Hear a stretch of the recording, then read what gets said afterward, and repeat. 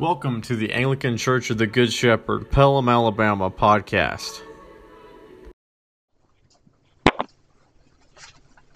Martha, Martha, Jesus said to her, you are anxious and troubled about many things. Sound familiar? Ever felt that way? But one thing is necessary. Mary has chosen the good portion, Jesus said, which will not be taken away from her. Martha, who Luke had already told us was distracted with much serving. Certainly in and of itself, not a bad thing at all, right? We're still in Luke chapter 10. It was just at the beginning of Luke chapter 10, same chapter, that Jesus sent out the 72 and gave them instructions. Whatever house receives you, go in, take what they feed you. This is how the program works. When Jesus or his disciples come to town, somebody welcomes them into their house and feeds them.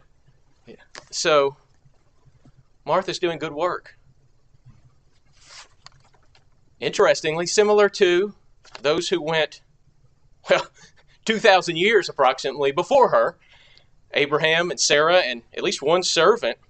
We heard read this morning about how when 3 men showed up there at the Oaks of Mamre, Abraham really hustled to get them taken care of, didn't he? He appeals to them to let him do so.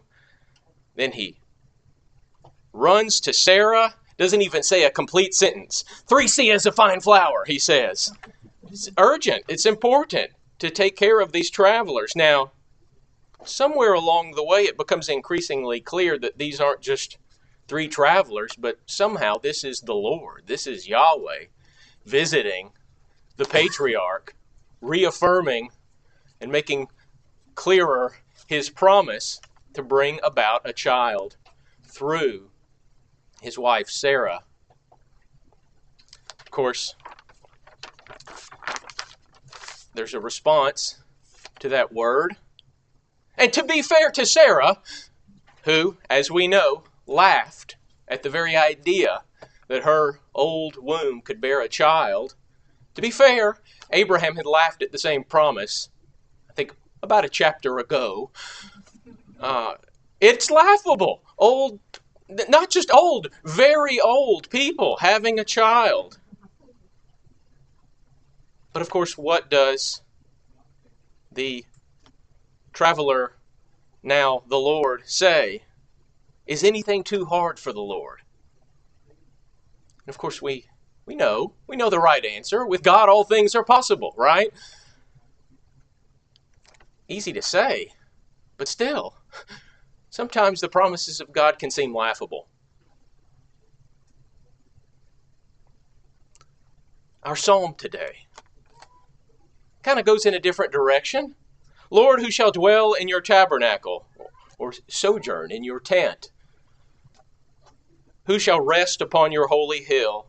Whoever leads an uncorrupt life. Well, stop right there. Laughable all over again. Which one of us leads an uncorrupt life? Does that which is right? Okay, some of the time, sure.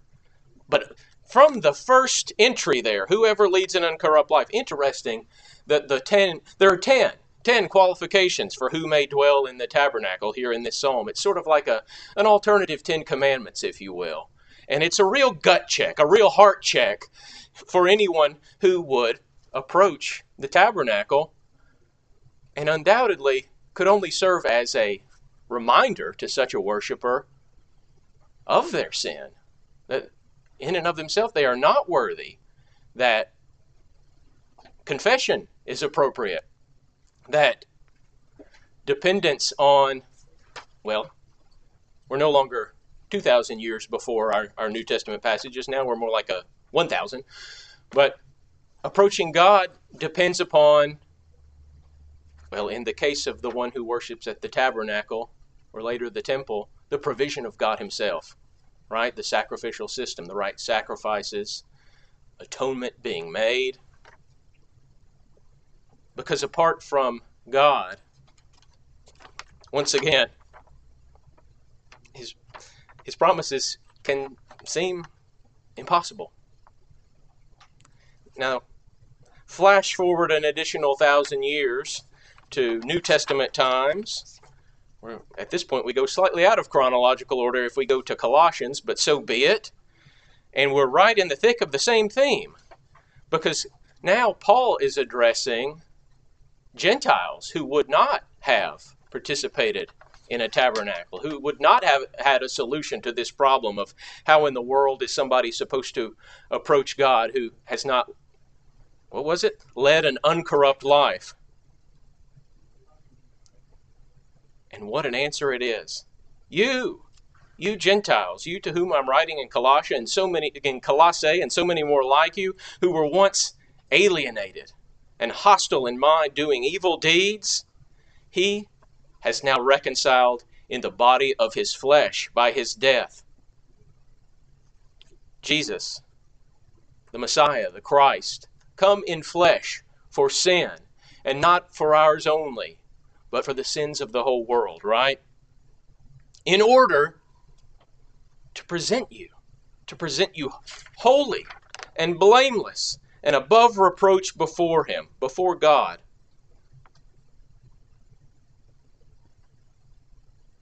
This translation doesn't have quite the same words as our updated Psalter translates Hebrew, and of course then ESV translates the Greek. But I think when ESV translates the two of them, there are actually some of the same words. Blameless, I think, appears in both places. So, how does God make the impossible possible in a word? In Jesus. With God, all things are possible, and through Jesus Christ, they become possible. The impossible becomes possible. Jesus, in flesh, is this atoning sacrifice for the sin of the whole world, and he's able to present us holy and blameless and above reproach before God, if indeed, and Paul doesn't write that in a context like this as if he thinks we won't. It's provided that you do, and he assumes we will. In fact, he's going to assume a lot more than that, although it's going to take some hard work. Presuming you continue in the faith, stable and steadfast, not shifting from the hope of the gospel that you heard, which has been proclaimed in all creation under heaven, and of which I, Paul, became a minister. Because we're saved, verse 23 has it, by our faith, by trusting in what God does for us. Trusting that in God, the impossible, the laughable, has happened. Now, Paul begins to talk about his ministry to the Gentiles, and this is not the only letter in which he then has a little bit more to say about that. That is his thing. He has been appointed as an apostle, a minister to the Gentiles, and so he has more to say. In verse 24, now I rejoice in my suffering for your sake, and in my flesh I am filling up what is lacking in Christ's afflictions for the sake of his body, that is the church. Not that Christ's sacrifice on the cross was not perfect and complete, and once for all, we say that every Sunday in so many words. But Paul knows that the Messiah has brought about the age of the Messiah, and the Messiah, when he was still in flesh, before he suffered, made it quite clear to his followers, to follow me is to suffer. And we're in that same tradition. We're in that same vein. We're in that same trajectory. From the cross until Christ's coming again is a time of following Jesus by taking up our own cross. There are more afflictions to bear. Paul says, of which I became a minister according to the stewardship from God that was given to me for you, to make the word of God fully known. The mystery hidden for ages and generations, but now revealed to his saints. By the way, in Paul, a mystery is not something that's hidden, but it's something that was hidden, but has now been revealed. So it's no secret. One moment, we'll hear what it is. To them God chose to make known how great among the Gentiles, among the nations, among us, are the riches of the glory of this mystery, which is Christ in you. That's it. That's the mystery. Christ in us. The Messiah that the people of Israel were waiting for, the promised seed, promised to Abraham, has come. And he's not just for us, but by the Spirit, he's in us. And this is all of our hope. Him we proclaim, warning everyone and teaching everyone with all wisdom, that we may present everyone. Well, here's a second presentation. We're already anticipating that the Messiah is going to present us before the Father, holy and blameless and above reproach. But Paul, he's going to participate in the sufferings. He's also going to participate in the presenting of those to whom he has ministered. And he has plans. He expects to present them mature in Christ. Now that's the word that could be translated perfect. Not that we necessarily expect complete perfection, but we do expect in this life to not simply have been justified and assured of our salvation, but to grow in our faith. Again, impossible. Some days it seems laughable. But we're talking about with Christ in us. And to drive it home, that's how Paul says his ministry amongst the Gentiles, to the Gentiles, works. For this I toil, struggling with all his energy, that he powerfully works within me. Now, in this part of Colossians, Paul has been very concerned to present Christ, the Messiah, and his greatness. So he doesn't make it clear that what we're really talking about, I've already said it, is the work of the Holy Spirit, manifesting the presence of Christ in us. Whenever the energy of God is powerfully at work within us, that's how that works, by the Spirit who has been given to us. So now that takes us back to Martha and Mary, and of course Jesus. Paul, who has been toiling, struggling, but with Christ at work in him. Of course, we read about so many years prior, Abraham and Sarah and a servant hustling to be hospitable. In that case, they were presenting food and hospitality to, turned out to be the Lord. Paul is planning on presenting not a meal to the Lord, not hospitality, but the people of Colossae, the people to whom he's writing. And now, we really get it down on a smaller scale, a scale that is really easier for us to imagine. It's hard to relate to the patriarch receiving the promise. It's hard for us to relate to what it takes to be able to go to the tabernacle or the temple, maybe. Certainly hard for us to relate to being the apostle to the Gentiles. But we can relate to welcoming someone into our home, to serving. And that's what Martha did. Jesus entered a village. A woman named Martha welcomed him into her house. And she had a sister called Mary. If you want to read more about them, go to John's Gospel, where you can read about them in connection with their brother Lazarus. And Mary sat at the Lord's feet and listened to his teaching. But Martha was distracted with much serving. And she went up to him, that is to Jesus, and said, "Lord, do you not care that my sister has left me to serve alone? Tell her then to help me." See, Martha, in her distraction, it's as if she knows that something's not right, but she can't see clearly what it is. She's unable to arguably do what her sister is doing. Her sister is living in the moment. She sees what's before her eyes. Jesus is in my house. Where else am I going to be but sitting at his feet, listening to his words? Martha, probably the older sister, she seems to really be the one responsible for the house here and in John. She's caught up in the responsibility of the thing, doing a good thing, providing hospitality, providing probably a meal and the washing of the feet, all of the things that we saw Abraham providing.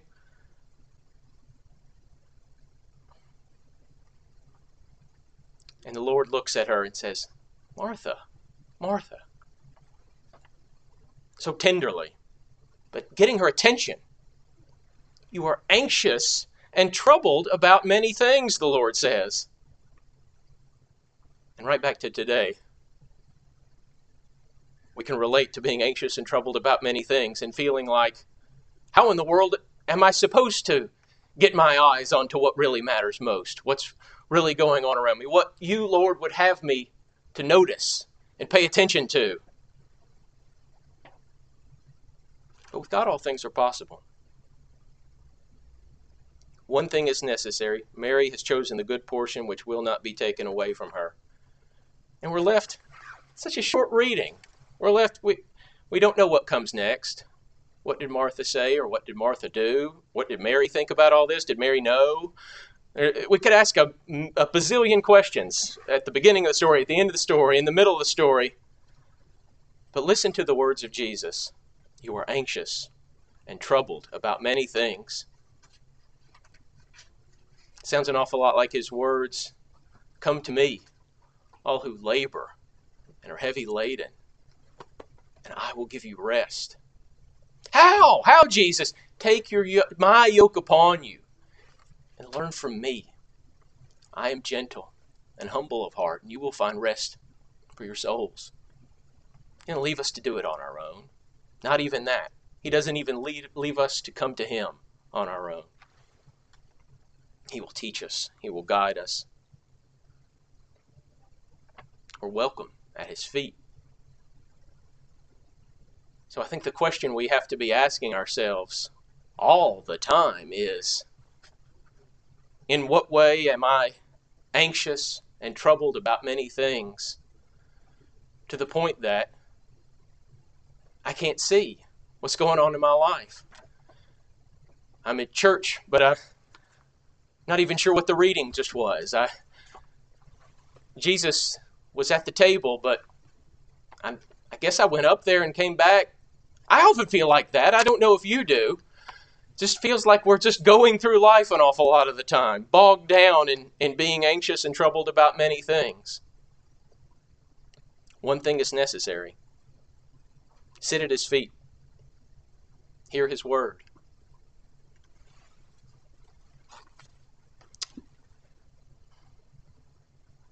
You know, we only ever have the same enemies. 3 of them by one way of counting it: the world, the flesh, and the devil. One can imagine Martha is distracted with this serving because she's got what the world tells her is the right way to host people in her home. Simply doing enough so that everybody is fed and has a place to sit, and then by all means get in there at Jesus' feet. No. She's got in her mind the expectation upon her as the hostess, the expectation upon her as the one who has welcomed someone into the house. The expectation has got her anxious and troubled. How can we let go of the expectations that we have in our minds because of what those around us in the world say? And the world is not just the world out there. It's all the things in this world that get into our head, that we take for granted, that we don't really have to listen to. It could be things that we do in here in this room. Lord, may we be freed from such things that are not the one thing necessary when they get in the way of it. The flesh, her response does seem like it's coming from her own flesh. Lord, do you not care that my sister has left me alone to serve? She's got 2 accusations, one for the Lord. She calls him the Lord, but do you not care? She seems to think he does not. And my sister, she has left me alone to serve, an accusation for her too, and she wants both of them to do something about it. You tell her to help me. Now, I think there's a time and a place for being upset with what somebody else is doing and having a good idea what they ought to do, and even taking some steps to do something about that. But on the other hand, we need to be careful when we're uncomfortable about what's going on around us, and our first reaction is to start blaming everybody but me, expect a change from everybody but me. Odds are we're at least partially blinded because we're anxious and troubled about many things. So watch out for those red flags. The world, the flesh, it's all about me. That's the flesh. That's just those base urges and passions, right? The world didn't have to tell us how to be that way. The sin is in us. And the devil. And of course the devil, well, he works all sorts of ways through the world, through the flesh, in a word, through lies. He's the father of lies. And so we've got to ask ourselves in our own Martha moments, what's the lie I'm believing? Why am I so bogged down in this? I'm believing something that's not true. Because Jesus said, if you're weary and heavy laden, come to me and I will give you rest. And that's not happening. Something is getting in the way. And the answers are many. They're varied, and they're going to be different for each one of us and each time.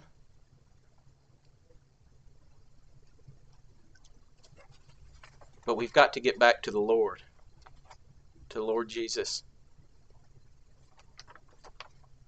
Is anything too hard for the Lord? Jesus has come in the flesh for our sin. He sent from the Father the Spirit to empower us to walk in newness of life, to mature in our faith, to be ever approaching perfection from now until Jesus comes again. And yet so often we're anxious and troubled and distracted, and we can't see what God's doing, what God has for us, what God offers to us, what God is saying to us, what God is giving to us. We're anxious and troubled about things in our own lives. We're anxious and troubled about things on a country scale, on a global scale. No doubt about that. That is these times in a nutshell. You know, in that connection, I guess I'll go with ESV on this psalm because that's what I've got up here. In that connection, let's hear one more psalm. Because when we're anxious and troubled and it seems like everything's impossible and there's nothing we can do and we're trapped, God's got this. Psalm 46. God is our refuge and strength, a very present help in trouble. Therefore, by His grace, I'll add, we will not fear though the earth gives way, though the mountains be moved into the heart of the sea, though its waters roar and foam, though the mountains tremble at its swelling. There is a river whose streams make glad the city of God, the holy habitation of the Most High.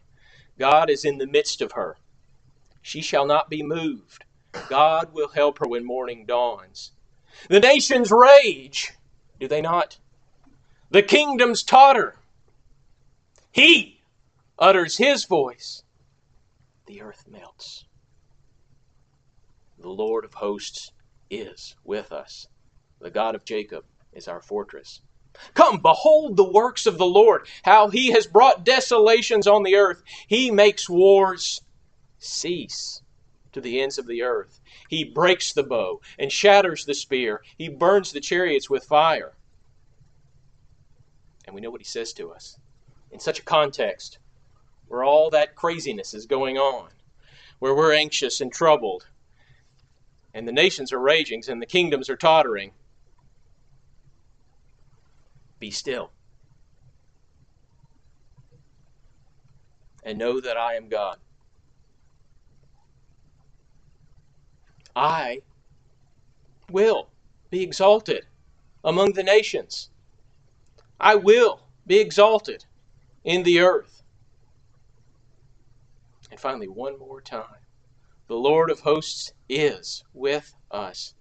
The God of Jacob is our fortress. Let's pray.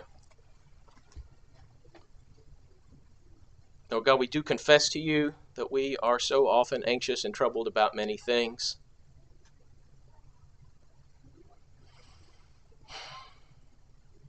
But you, as our collect today said, you declare your almighty power chiefly in showing mercy and pity.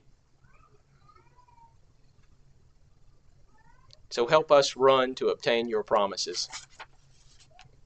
Help us to walk by faith in you, with whom all things are possible. Faith in what you have done through your Son to make the impossible not only possible, but happen for us. Thank you for sending your Spirit to put the impossible made possible into effect in our midst, in our lives, in our hearts, in our minds.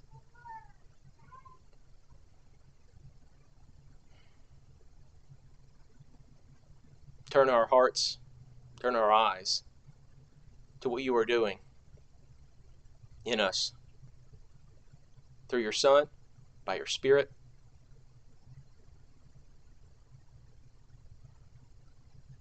And give us the assurance with this song that we need only be still. You are God. You will be exalted. Your Son will come again with great glory. He who has already been exalted to your right hand. And we will join him in glory. How do we know this? As your apostle said, our hope of glory is just that. Christ Jesus in us by his Spirit.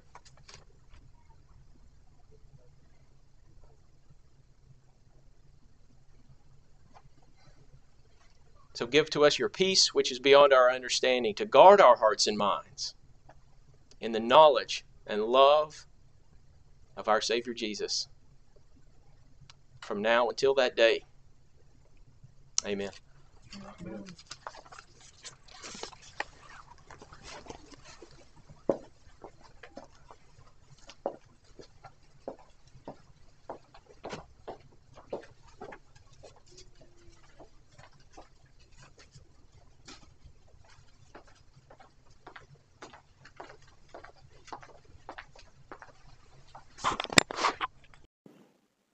Thank you again for joining us on the Anglican Church of the Good Shepherd, Pelham, Alabama podcast. We hope that you'd visit us in person. We have Sunday worship every Sunday at 10:30 in the morning. And you can visit us on our website at www.goodshepardacna.com or visit us on Facebook at Good Shepherd ACNA. Also, if you enjoy the podcast, please like, subscribe, and rate the podcast. It not only makes us feel better, but more importantly, it helps those who are searching for Anglican podcasts find podcasts like this one and other ones that are out there on the web. Thank you, God bless, and have a good one. The Lord be with you, and with thy spirit. Lift up your hearts. We lift them up unto the Lord. Let us give thanks unto our Lord God. It is meet and right so to do.